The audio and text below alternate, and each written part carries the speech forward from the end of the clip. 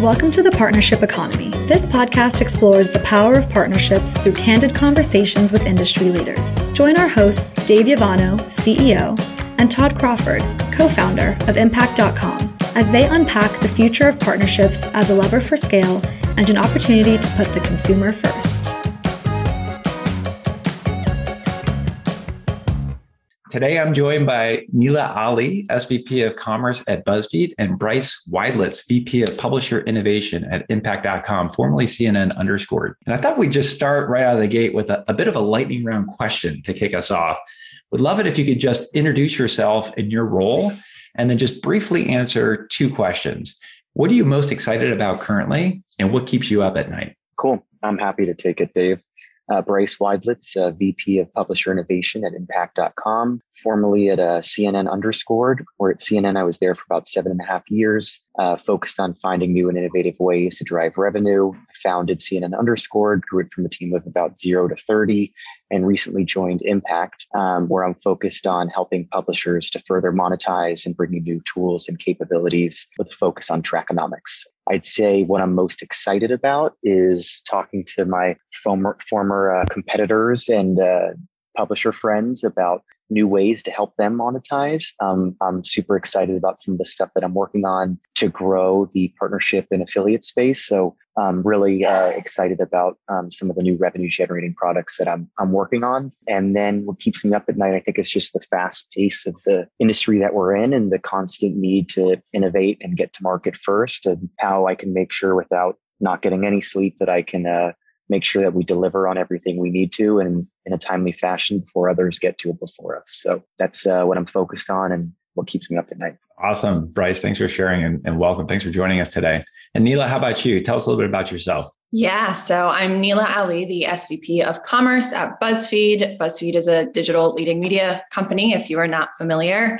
What leading commerce at Buzzfeed entails is we have a massive affiliate business that has been in the works for a little over 5 years at this stage, where we have a team of writers curating the internet, writing shopping content, and we fuel that with partnerships in the retail space, but also across many categories. I also oversee our retail and direct-to-consumer advertising business, which interestingly enough, the two worlds are starting to work together a lot more closely. In terms of what I'm most excited about, one very particular project I'm super excited about right now is live shopping, but I think it ladders into a larger theme of what are new ways we can get consumers to find interesting products, engage with content creators, and make it as easy as possible to shop from that content. And what keeps me up at night is not too dissimilar than what Bryce said, is just innovating fast enough. And I don't necessarily think it's about, like, for me, getting there first, but it's more like, how do we do it right, and anticipating what are consumers looking for? Because I think every generation's behaviors are completely different, which is an exciting challenge to face. But I think what you do for Gen Z versus millennials versus Gen X is completely different. And it's a fun challenge to crack, but definitely keeps me up at night in terms of how can we make sure we're doing it right. Thanks, Nilla, and welcome as well. And so one common theme that I'm noticing here between both your experiences is experience with these large commerce groups within these publishing firms. It seems like this has been a massive trend in publishing over the last 5 or so years. I don't recall these large commerce teams inside of publishing organizations years ago. Could you maybe just share a little bit about the evolution of content and monetization at these large publishing companies? Bryce, I know, for example, that you've led the efforts in building out _ at CNN. Could you tell us a little bit more about the commerce side of publishing and how that's evolved? Yeah, no, happy to. So it was a journey at CNN, to say the least. But it was a space that we saw was of interest, and that there was demand and interest from our audience, and that this content resonated. So, for example, when there was an article about a specific retailer or shopper, that there would be interest and there'd be a high engagement rate. And it was just one of those things that didn't happen overnight, but it built over time. First, in 2017, we really began to experiment, hired 2 editors. And then after that, started to look at what the data showed us, and were able to say, like, okay, it looks like, tech is doing very well, or it looks like, health is doing really well. We need subject matter experts. And over time, built the editorial team, built the business team, built the data team. But it doesn't happen overnight. And I think the best content publishers are the ones that leverage data to drive their decisions and then invest in the right areas. So, always saw others in the industry that were doing it very well. And, I think some of the largest now have upwards of 100-person content commerce organization. But really, I think it's an evolution and really focused on the insights that you have and where you can pivot and adapt. Like if your audience is, coming from search, then you need to find probably an SEO manager, invest more heavily in search. If social is where your audience is, you need to find, and recruit more social folks that can amplify your commerce content. So I think it depends on the content commerce organization and where their audience is, and then building a strategy to direct towards that specific, referral source. I just want to pull on that thread just for a second there. When you talk about a vertical like health or content about health, I want to separate information-based content that could be about a health condition versus what we refer to as the commerce side of content, which is you've got people who are searching to buy a product of a certain type. Did you mean the former or the latter, where people are kind of searching and trying to discover products within a health vertical to buy? And then you have a team of editors that are kind of serving that information need about commerce, essentially. Correct. Yeah. I mean, I think at a big media organization, you can piggyback off the data and insights you have from your analytics suite in terms of where your users are, whether it's in health or tech. But then specifically, we did dive into more specific product recommendations within those verticals that we saw there was audience interest. So when we saw there was audience interest in wellness, we then created articles around, the best products to help you sleep at night, or the best products, the best gadgets or the best smartwatches. And so it was commerce specific content, but it was based on audience information and data for where our audience already navigated to when they came to the website. That's super interesting. And Nilla, you obviously have a large remit with a number of publishing brands that are part of that Buzzfeed portfolio. So besides Buzzfeed, it includes these identity-driven lifestyle brands like Nifty, and then there's HuffPost. And you yourself have spent time at companies like Time Inc. So you've seen a lot of publishing over the years. How are editors connecting with readers today? And what are the trends regarding how that's tied to monetization? Yeah. I mean, when I first started in the affiliate space over 6 years ago, I think that separation of church and state was a huge sticking point for a lot of writers kind of pursuing commerce affiliate opportunities. It felt like it was distrustful for the audience, for them to be recommending products within their content and for those product recommendations to then be monetized. But I think as we fast forward to the state of commerce now, I think as the editorial teams kind of recognize that good product recommendations are an indication of them doing their job well, it's like they're actually recommending products that users are not only shopping, but keeping, because the fun fact with affiliate is we don't get paid if a product is returned. I think it actually became that their roles almost evolved more similarly to like a merchandiser at a retail brand, which ultimately that's what a merchandiser does, is like you're a buyer, you understand what your consumer base is wanting in the market, you know what the new trends are, you create new products, and you kind of optimize your business around that. Editorial teams are effectively the same thing. They're tastemakers. They're using their kind of expertise to make decisions, and the fact that they do the best job at curating all the options on the internet. So if a consumer is ultimately buying their recommendations, like that's a good thing. And I think there's many savvy writers now who understand that. I don't think there's this trade-off of like editorial integrity or writing commerce content. I actually think they go hand in hand. And generally, I think most writers see that a long-term successful affiliate business has editorial integrity at its core. So I definitely think that's a more kind of prevalent trend now. There's a lot of writers and talent in the space who are excited actually to write about commerce content. But it certainly isn't a trend that happened overnight. And kind of back in the day, that was definitely a sticking point for a lot of publishers. Yeah, I think that authenticity point that you're making is an important one. And I think a lot, honestly, personally, what has driven the growth in your teams at your respective organizations where you've been is really that attitude and behavior of the modern consumer. I think people are just buying a lot more things today compared to 5 years ago. It's like that dopamine high that you get when someone likes your post in social media. I think people get that same high when a package arrives at their door every day. It's like shopping's almost become this sport as well, where people are kind of competing with each other on social media with commerce trends.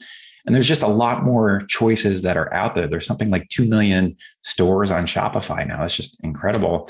And so I think with all these choices that are out there today that didn't exist 5+ years ago, the modern consumer needs help. They need some guidance on what's trending and specifically what to buy. And it seems like that is the role of today's editors, influencers, other content creators. They're kind of that modern salesperson working for the brand. But I guess when you look at it, doing it in that authentic fashion, they're really working for the customer, the consumer, which is the cool part of this evolution, I think. So maybe just a direct question to both of you. How do editors, influencers, other content creators maintain that balance of being authentic while at the same time getting paid? I mean, yeah. I think that's, sorry, Bryce, but I was going to say that's again, kind of at the core of affiliate is, and I actually even think it's less being a salesperson. I just think that's how people discover content. It's like my sister buys something and she texts me about it and is raving about how amazing it is. And then I go research it and I end up buying it. And then I tell my friend about it. So this kind of like referral word of mouth trend is something that I think has been a part of consumer behavior for as long as kind of products have been around. I think we've now just created models to attribute that sort of influence and also create incentive models where advertisers can actually lean into effectively word of mouth advertising at scale. So I think, again, if I'm a creator or an influencer or an expert in any given space, if I'm giving bad recommendations, like my credibility is on the line, and that's not going to be a long-term sustainable way to operate. So I think it's kind of self-policing that way, if you will. Very much self-policing, exactly. So I think it's great in that sense. It's like the incentives are both aligned between like the influencer and their audience, but also the advertiser and the influencer, which I think in itself kind of checks the influencer and ensures that they're actually being credible in the recommendations. Yeah. And I totally agree. As someone that has been influenced several times in the past year and a half, especially with the pandemic. I mean, I'm not at home today, but I bought comfy shorts and, comfy shoes and comfy shirts. And I think more and more people are buying things to get that surge of, happiness, or what else can I do to feel fulfilled? And then, the surge of online, like grocery delivery and food delivery. And I think that's exactly right. What Nilla said in terms of, how you hear things through word of mouth. Like I'll tell everyone about my favorite comfy shorts now, because there's no reason everyone shouldn't have them. But I do think as an editorial perspective, you have that same excitement to share. And the influence, it's not like, hey, that's awesome, I got 1 million page views. It's actually very cool to know that the way that you articulated something and the way that you tested something and you're solving a problem, or if you don't sleep well at night for whatever reason, is there an alarm clock that you use that, soothes you at night, or, a meditation app or whatever it might be. And so I think everyone is, especially in the past 2 years and surge in the, affiliate partnership space, especially in e-commerce, is looking for some kind of relief. And I think that's helped to surge this type of content even more, is like how to cater to those specific needs and what people are looking for. But I do feel like, especially going back to what Nilla said, like 5 years ago when I was hiring at, CNN, it was not easy to find an editor. And it was kind of like, that's not journalism. And, it's a different type of journalism. It's service journalism. And so I think now it's so much more welcomed and appreciated. And that's why we're seeing a big boom. But I think a lot of the time, you can't just say you think something's cool. You have to give more reasoning, like that you actually used it, or you leverage sources that, back up your claims. And so I think that's how it's becoming more popular, is because it's not just like, this is a cool product, buy it, but it's backed with facts and information that cater to a specific individual. Yeah, it almost seems like we've witnessed a change in shopping behavior where it used to be more passive. I think people would go to the mall and it was this experience. You would just trip over products, essentially. You would buy what you came across. I don't think that happens today. Maybe the pandemic has just really kind of accelerated this active form of shopping, right? Where people are, checking 15 resource points on before they buy, especially a high consideration item. I'm sure impulse purchases that happen straight from an ad.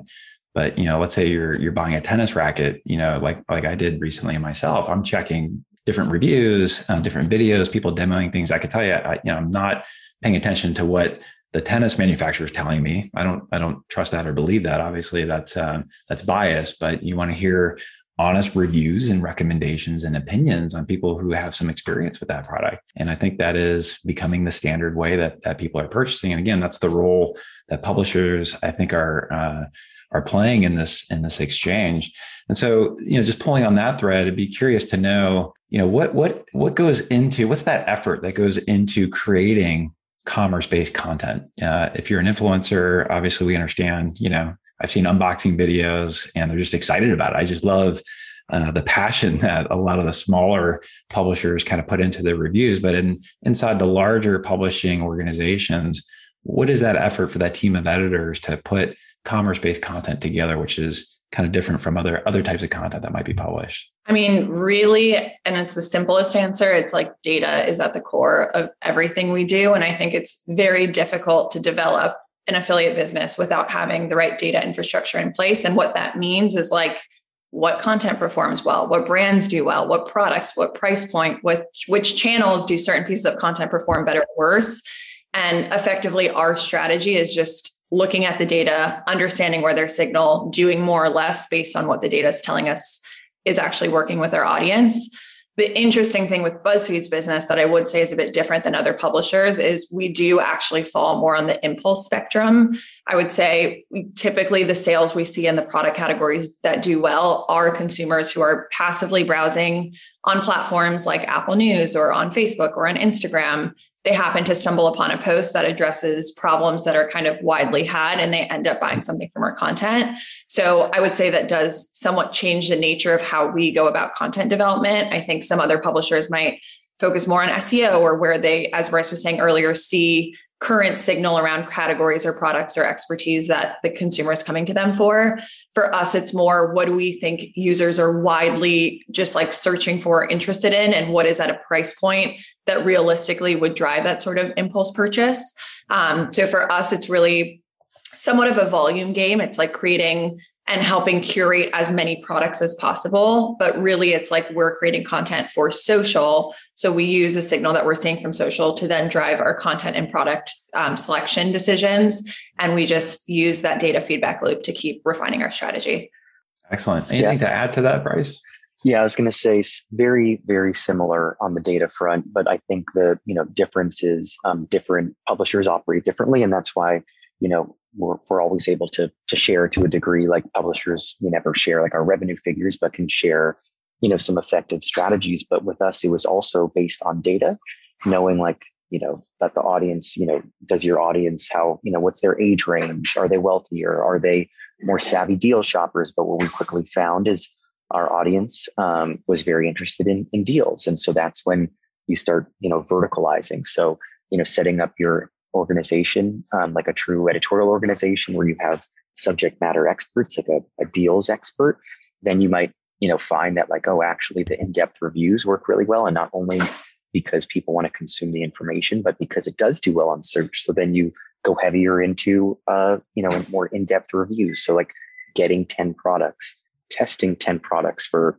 however many hours based on durability, aesthetic, appeal, price. And so it really ranges, but I'd say there's the bucket of deals, which is finding the best deals at the best prices from the best brands, or, sometimes we call them hidden gems, which was like brands you haven't heard of, but that are super awesome that you should know about. And then it's just doing, then there's the seasonal related like holidays, posts, gift guides.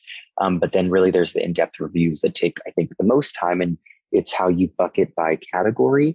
But again, it's all based on the data that you receive. For example, like, in affiliate content and partnerships revenue, you don't earn revenue from, getting 10 million page views. You get revenue by when someone actually converts. So like, unless it's a true service, journalism type article where you don't care, and, every organization should be doing some form of that, of a how-to, but in most cases, you don't want to keep writing about a topic or a theme that doesn't resonate with your audience. So yeah, it does seem that it does seem editors today are more in tune with their audience than they were, let's say, 10 years ago. Like I don't know this as a fact, but my feeling is that editors of late, I think, just kind of decided what news was fit to print. It was very much an editorial decision just based on what they thought. And I think today, both of you are raising an excellent point about tuning into the data. What is the data telling us? And to be clear, I'm assuming what that data is you're following SEO trends, you're following social trends, you're following survey trends. You may be asking your audience exactly, what they're interested in hearing about. Just as an example, I was talking with someone from New York Times' Wirecutter recently. Like, they find out that their audience is in the market to buy a 4K TV, but they're too expensive. So their editors are going to get together, do their research on all the different brands that are out there and give some recommendations to their audience to help guide that purchase decision. So it's exactly what we're talking about. This podcast is brought to you by Impact.com, the leading global partnership management platform. Impact.com is your marketplace to discover and manage all types of partnerships, including affiliates, influencers, B2B partners, and commerce content publishers. Maybe along those lines, just out of curiosity, do you feel that consumers today are in market for more of that commerce-based content, like to help guide purchase decisions versus like entertainment or other types of content? What's your feeling in terms of the demand, just in general, for what consumers are searching for? I mean, based on what we see through the lens of our business, there's absolutely appetite for both. I think consumers still look to content for entertainment, and the forms of content are obviously evolving. There's short form content, there's UGC content, there's Netflix content. I certainly don't think the demand for that has diminished, but I think at the same time, there's a whole new demand for that more service-driven content that is related to commerce and shopping. But I also think within that, kind of, again, back to our discussion, is like, there's the very highly, like, the content that requires extensive reviewing and that requires like going very deep on a particular product, or there's content somewhat similar to Buzzfeed's that's just more so a curation of all the possible things you could buy on the internet under one specific topic or frame or kind of consumer need. So I think the range of the sort of commerce content actually goes from like the entertainment side of the spectrum to like very, very detailed research-based content. So it's maybe not a helpful answer to say like all of the above is kind of on the trend, but we certainly are not seeing like a trade-off between us commerce content goes up or entertainment content is going down. Seems like both are actually net growing. Yeah, I was going to say the same. I think it depends on the publishing vertical that you're into. Like, a news audience is going to have likely more people coming for news, but a entertainment audience, more entertainment. But I think in general, all publishers, and we've seen from, the data that we have across Impact, across Trackonomics, that all publishers' commerce content traffic and revenues are going up substantially. And I think there's, again, going back to the point from earlier, there's just a lot more interest because people are hungry to buy things to make them happier. And I think that there's definitely, like, I wouldn't say that like one is exceeding the other, but I think similarly, they're all rising. But the one thing that you will note is that I think the more engaged time is with the shopping related content, that people are spending more time reading on the page rather than like a click. You read the headline and like, okay, this entertainment person, like, something happened, versus like reading the article in depth and then staying on or going back to make the purchase. So I echo Nilla in that I think it's all going up, but certainly the percentage of everything is growing as a whole too. Yeah. Excellent. I don't know if it's related, but I heard recently that the content, the most popular content on the streamers now, so the Netflix and the Hulus, is more of the docuseries content. There's been a spike in that relative to, I guess, what I would call more entertainment or kind of the passive lean back mode of content. I mean, the reality is people are in different modes at different times, but it is interesting to kind of see what seems to be kind of growing demand for information, accessing information about buying decisions. So I just find that fascinating. So we were on a path where we're talking about that level of effort from a publisher perspective on kind of creating that commerce-based content. I had a follow-up question to that, because I think both of you have both had an amazing experience in this, and that is from the business or the advertiser side of things, like connecting with that style of content to be part of it, right? It's not like buying an ad. This isn't the coin-operated world of search. You put $1 in and you get a click back.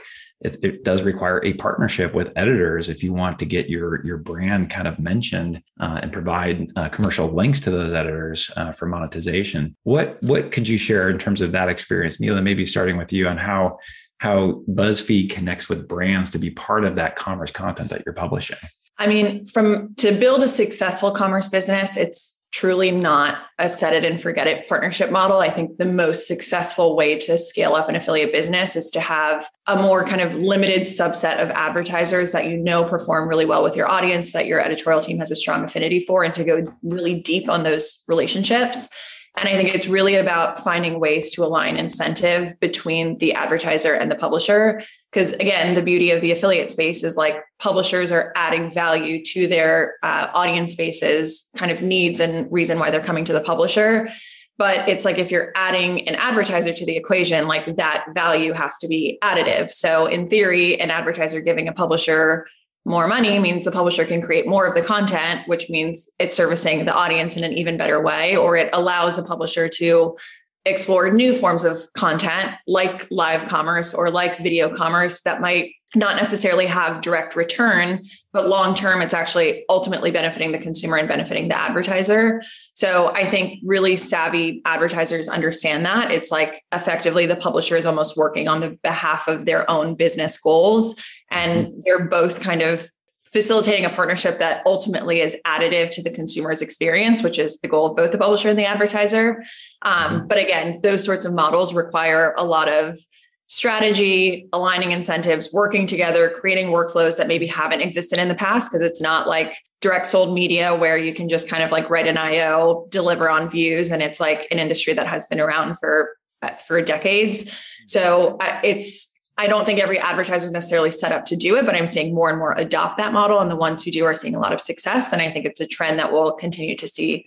So let me ask you, if Kim Kardashian comes to your commerce team and says, Nilla, I'm going to pay you $1 million to write an article about this hot new product that I've got, how do you guys respond to that? We say no as much as we say yes. And that is very controversial for a revenue stream at a media company, but we think that is so critical to our editorial integrity. There's instances where we say yes, like we do have paid affiliate models, but we only do it with the partnerships where we know our writers would love to write more about a brand, but it literally comes down to the economics of like, we need more writers, or we need to like justify giving more inventory to this piece of content versus another.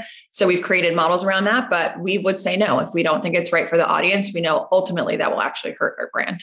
Excellent. Totally. Excellent. And echoing that as well. And I think the more intertwined publishers get with brands and that brands can actually like tailor their pitches to publishers, so that, hey, I've seen that you've covered specific content or products like this in your content. I'd love for you guys to feature us. And what's happening more and more is that editors are actually like hand testing or getting shipped the product to have a personal experience with it. But from a business perspective, what's better than, getting free traffic and then only paying in most cases when you get a conversion. And I think the more that the business team does to vet that it's the right product, so that editorial is knowing that this is the right audience, this is the right product, the more they can increase commission rates and the more the brand will want to come back and work with the publisher too. You've seen a surgence across various publishers that are doing their own deals days with brands that resonate very well. And I think you're going to find, I've heard some quote in the past, I think it was by a vendor, but publishers are future retailers. And not that, BuzzFeed or CNN or whomever is going to be like, a Walmart, but essentially like if you see an advertisement from, a brand, you're less inclined to click than if you see a publisher speaking on behalf of a brand about a product that they sell. So I think publishers have a unique way of being able to convince a consumer, and the more that the business team works to find the right brands, the more they're compensated accordingly and effectively for those referrals. I mean, it's dream state for a brand and an advertiser to pay not just for the traffic, but for the conversion. So I think that's why you're continuing to see this channel more and more coming to this channel first before spending a lot on other platforms like Facebook or Instagram, where they're not paying when they get the conversion, they're just paying for the eyeballs. And so I think that's why the business teams have grown so much across media publishers too, because there's just such an influx of demand to try and work with the publishers because they're seeing such a return on their investment in dollars. So it's an exciting time and a busy time for the business side, just as much as the editorial side. Yeah. And picking up on the exciting trends, I remember, Nilla, when we kicked off, you talked about something you were excited about, live shopping. Do you want to tell us a little bit more about that? Yeah. I mean, we generally, I would say, pride ourselves in being first movers as we see kind of trends evolve and how people are shopping or engaging with shopping content. And I think the industry very much has had an eye to what's happening in China and understand that consumer behavior exists of like seeing content live, there being that feeling of I need to buy this product immediately, and creating mechanisms for that kind of shopping to happen on impulse. So we've been testing with versions of it at BuzzFeed. We've done a lot of work with Amazon and supporting their kind of Amazon Live efforts. We've tested on platforms like Facebook and Instagram. And generally, we're getting a lot of learnings and seeing a lot of success in terms of the traffic that we're driving to these streams. And we generally try to take the approach of like getting someone to buy from a live stream is probably a lot more of a difficult task, but at least creating entertaining content that's going to get the eyeballs there and where we can tell our users are engaging as kind of like phase one of like, let's make sure we can build out something robust and meaningful. And then from there, let's identify why would a user actually convert from this content, or where does shopping actually make sense in the context of the sort of entertaining live content that we're creating. So we've definitely had some successes. We plan on doubling down on it in a big way in Q4. But I think it's a trend that's here to stay. It's very early stages, and it'll be super fun to see how other publishers start picking it up, or creators in the place start, or in the space start playing with the live commerce space. And for those listening who may not be as familiar with live shopping, how would you explain it? Is this QVC 2.0 or how would you describe it? I think it's QVC 2.0, but with a little bit less of like forceful, like that infomercial selling vibe is I think what the industry is kind of moving away from. So it is a bit more of like entertainment with shopping woven into it.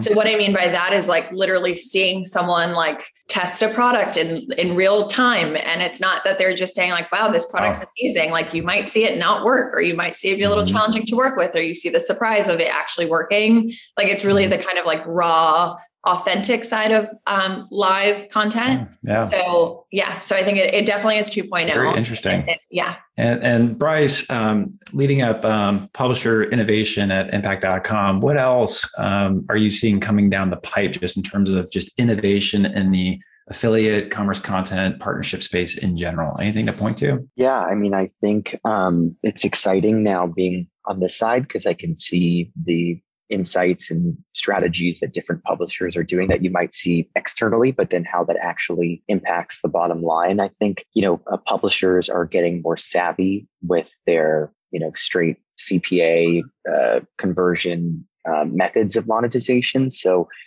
you're seeing a lot more diversification of not just getting paid on a CPA basis, so for generating the conversion, but you're also seeing other things on, a CPC or a flat rate, because again, in some cases, publishers are working really hard to educate the consumer on a new product, and they might not end up buying. They might, go to a coupon site or a different site. And so I think publishers are really getting more savvy with how they are approaching their, payout metrics and different dollar values for valuing, their effort in the customer's journey, and just seeing interesting, new ways and accolades that publishers are finding to monetize. So I think that's something that I've definitely found is relevant, and, publishers are hungry to find more ways that provide value to the audience, but also bring more revenue to their bottom line. Yeah. And I was talking with a major publisher recently, and one of the trends that she was pointing out was in the commerce sections of her sites, a move away from advertising completely, like the display ads around the content, and just honing in on optimizing the commerce links within the information that's being published there.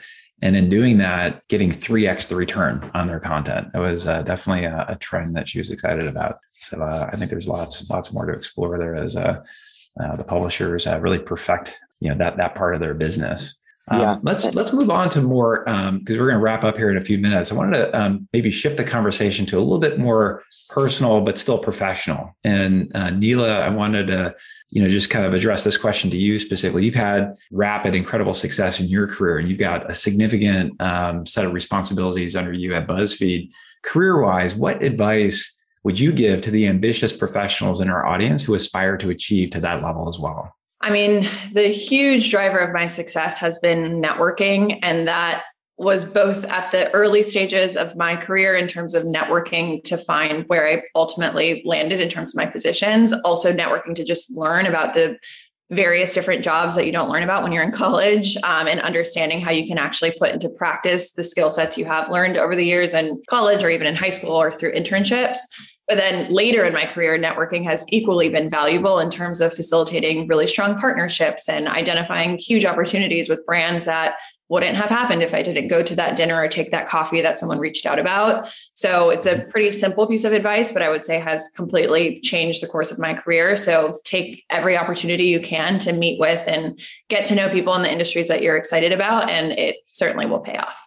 Excellent. And Bryce, along those lines, what's one piece of advice that you would give someone starting out in your career? Yeah, I think it's similar, but it's being very curious. And so in my career, I've always been super interested in learning more. And so I think I've only had one job where like I came in and it's like, you're an account manager. This is what account managers do. But most of the time they're new roles, and those have always allowed me to be more curious and explore and find new revenue opportunities. And for example, at CNN, there wasn't a commerce team and there wasn't a division, but my role in business development was finding new ways. And it's exactly what Nilla said. Like if I wasn't having 3 to 5 conversations with different vendors, partners a week, then I wasn't doing my job. And I was always just very curious, maybe like 70% might not lead to the 7-figure, outcome. But then those few conversations you had where you're like, I'm just not sure if it's worth the time or if there's anything there. When you get there, you're just so grateful that you actually had the conversation. So I think networking is definitely key, but then I'd say like being curious. And then along the same lines is just always raising your hand. So when a manager or a mentor or a friend, maybe not a friend, but a manager or mentor, says like, this is something I'm exploring. Do you want to help? As much as you can, say yes, because you never know what it can lead to. Excellent. Well, Nilla, Bryce, thank you so much for taking so much time to share these incredible insights. It's been a great conversation. I've enjoyed it a ton. Hope to invite you guys back on the Partnership Economy podcast. Have a great one. Thank you so much. Okay. Thanks so much.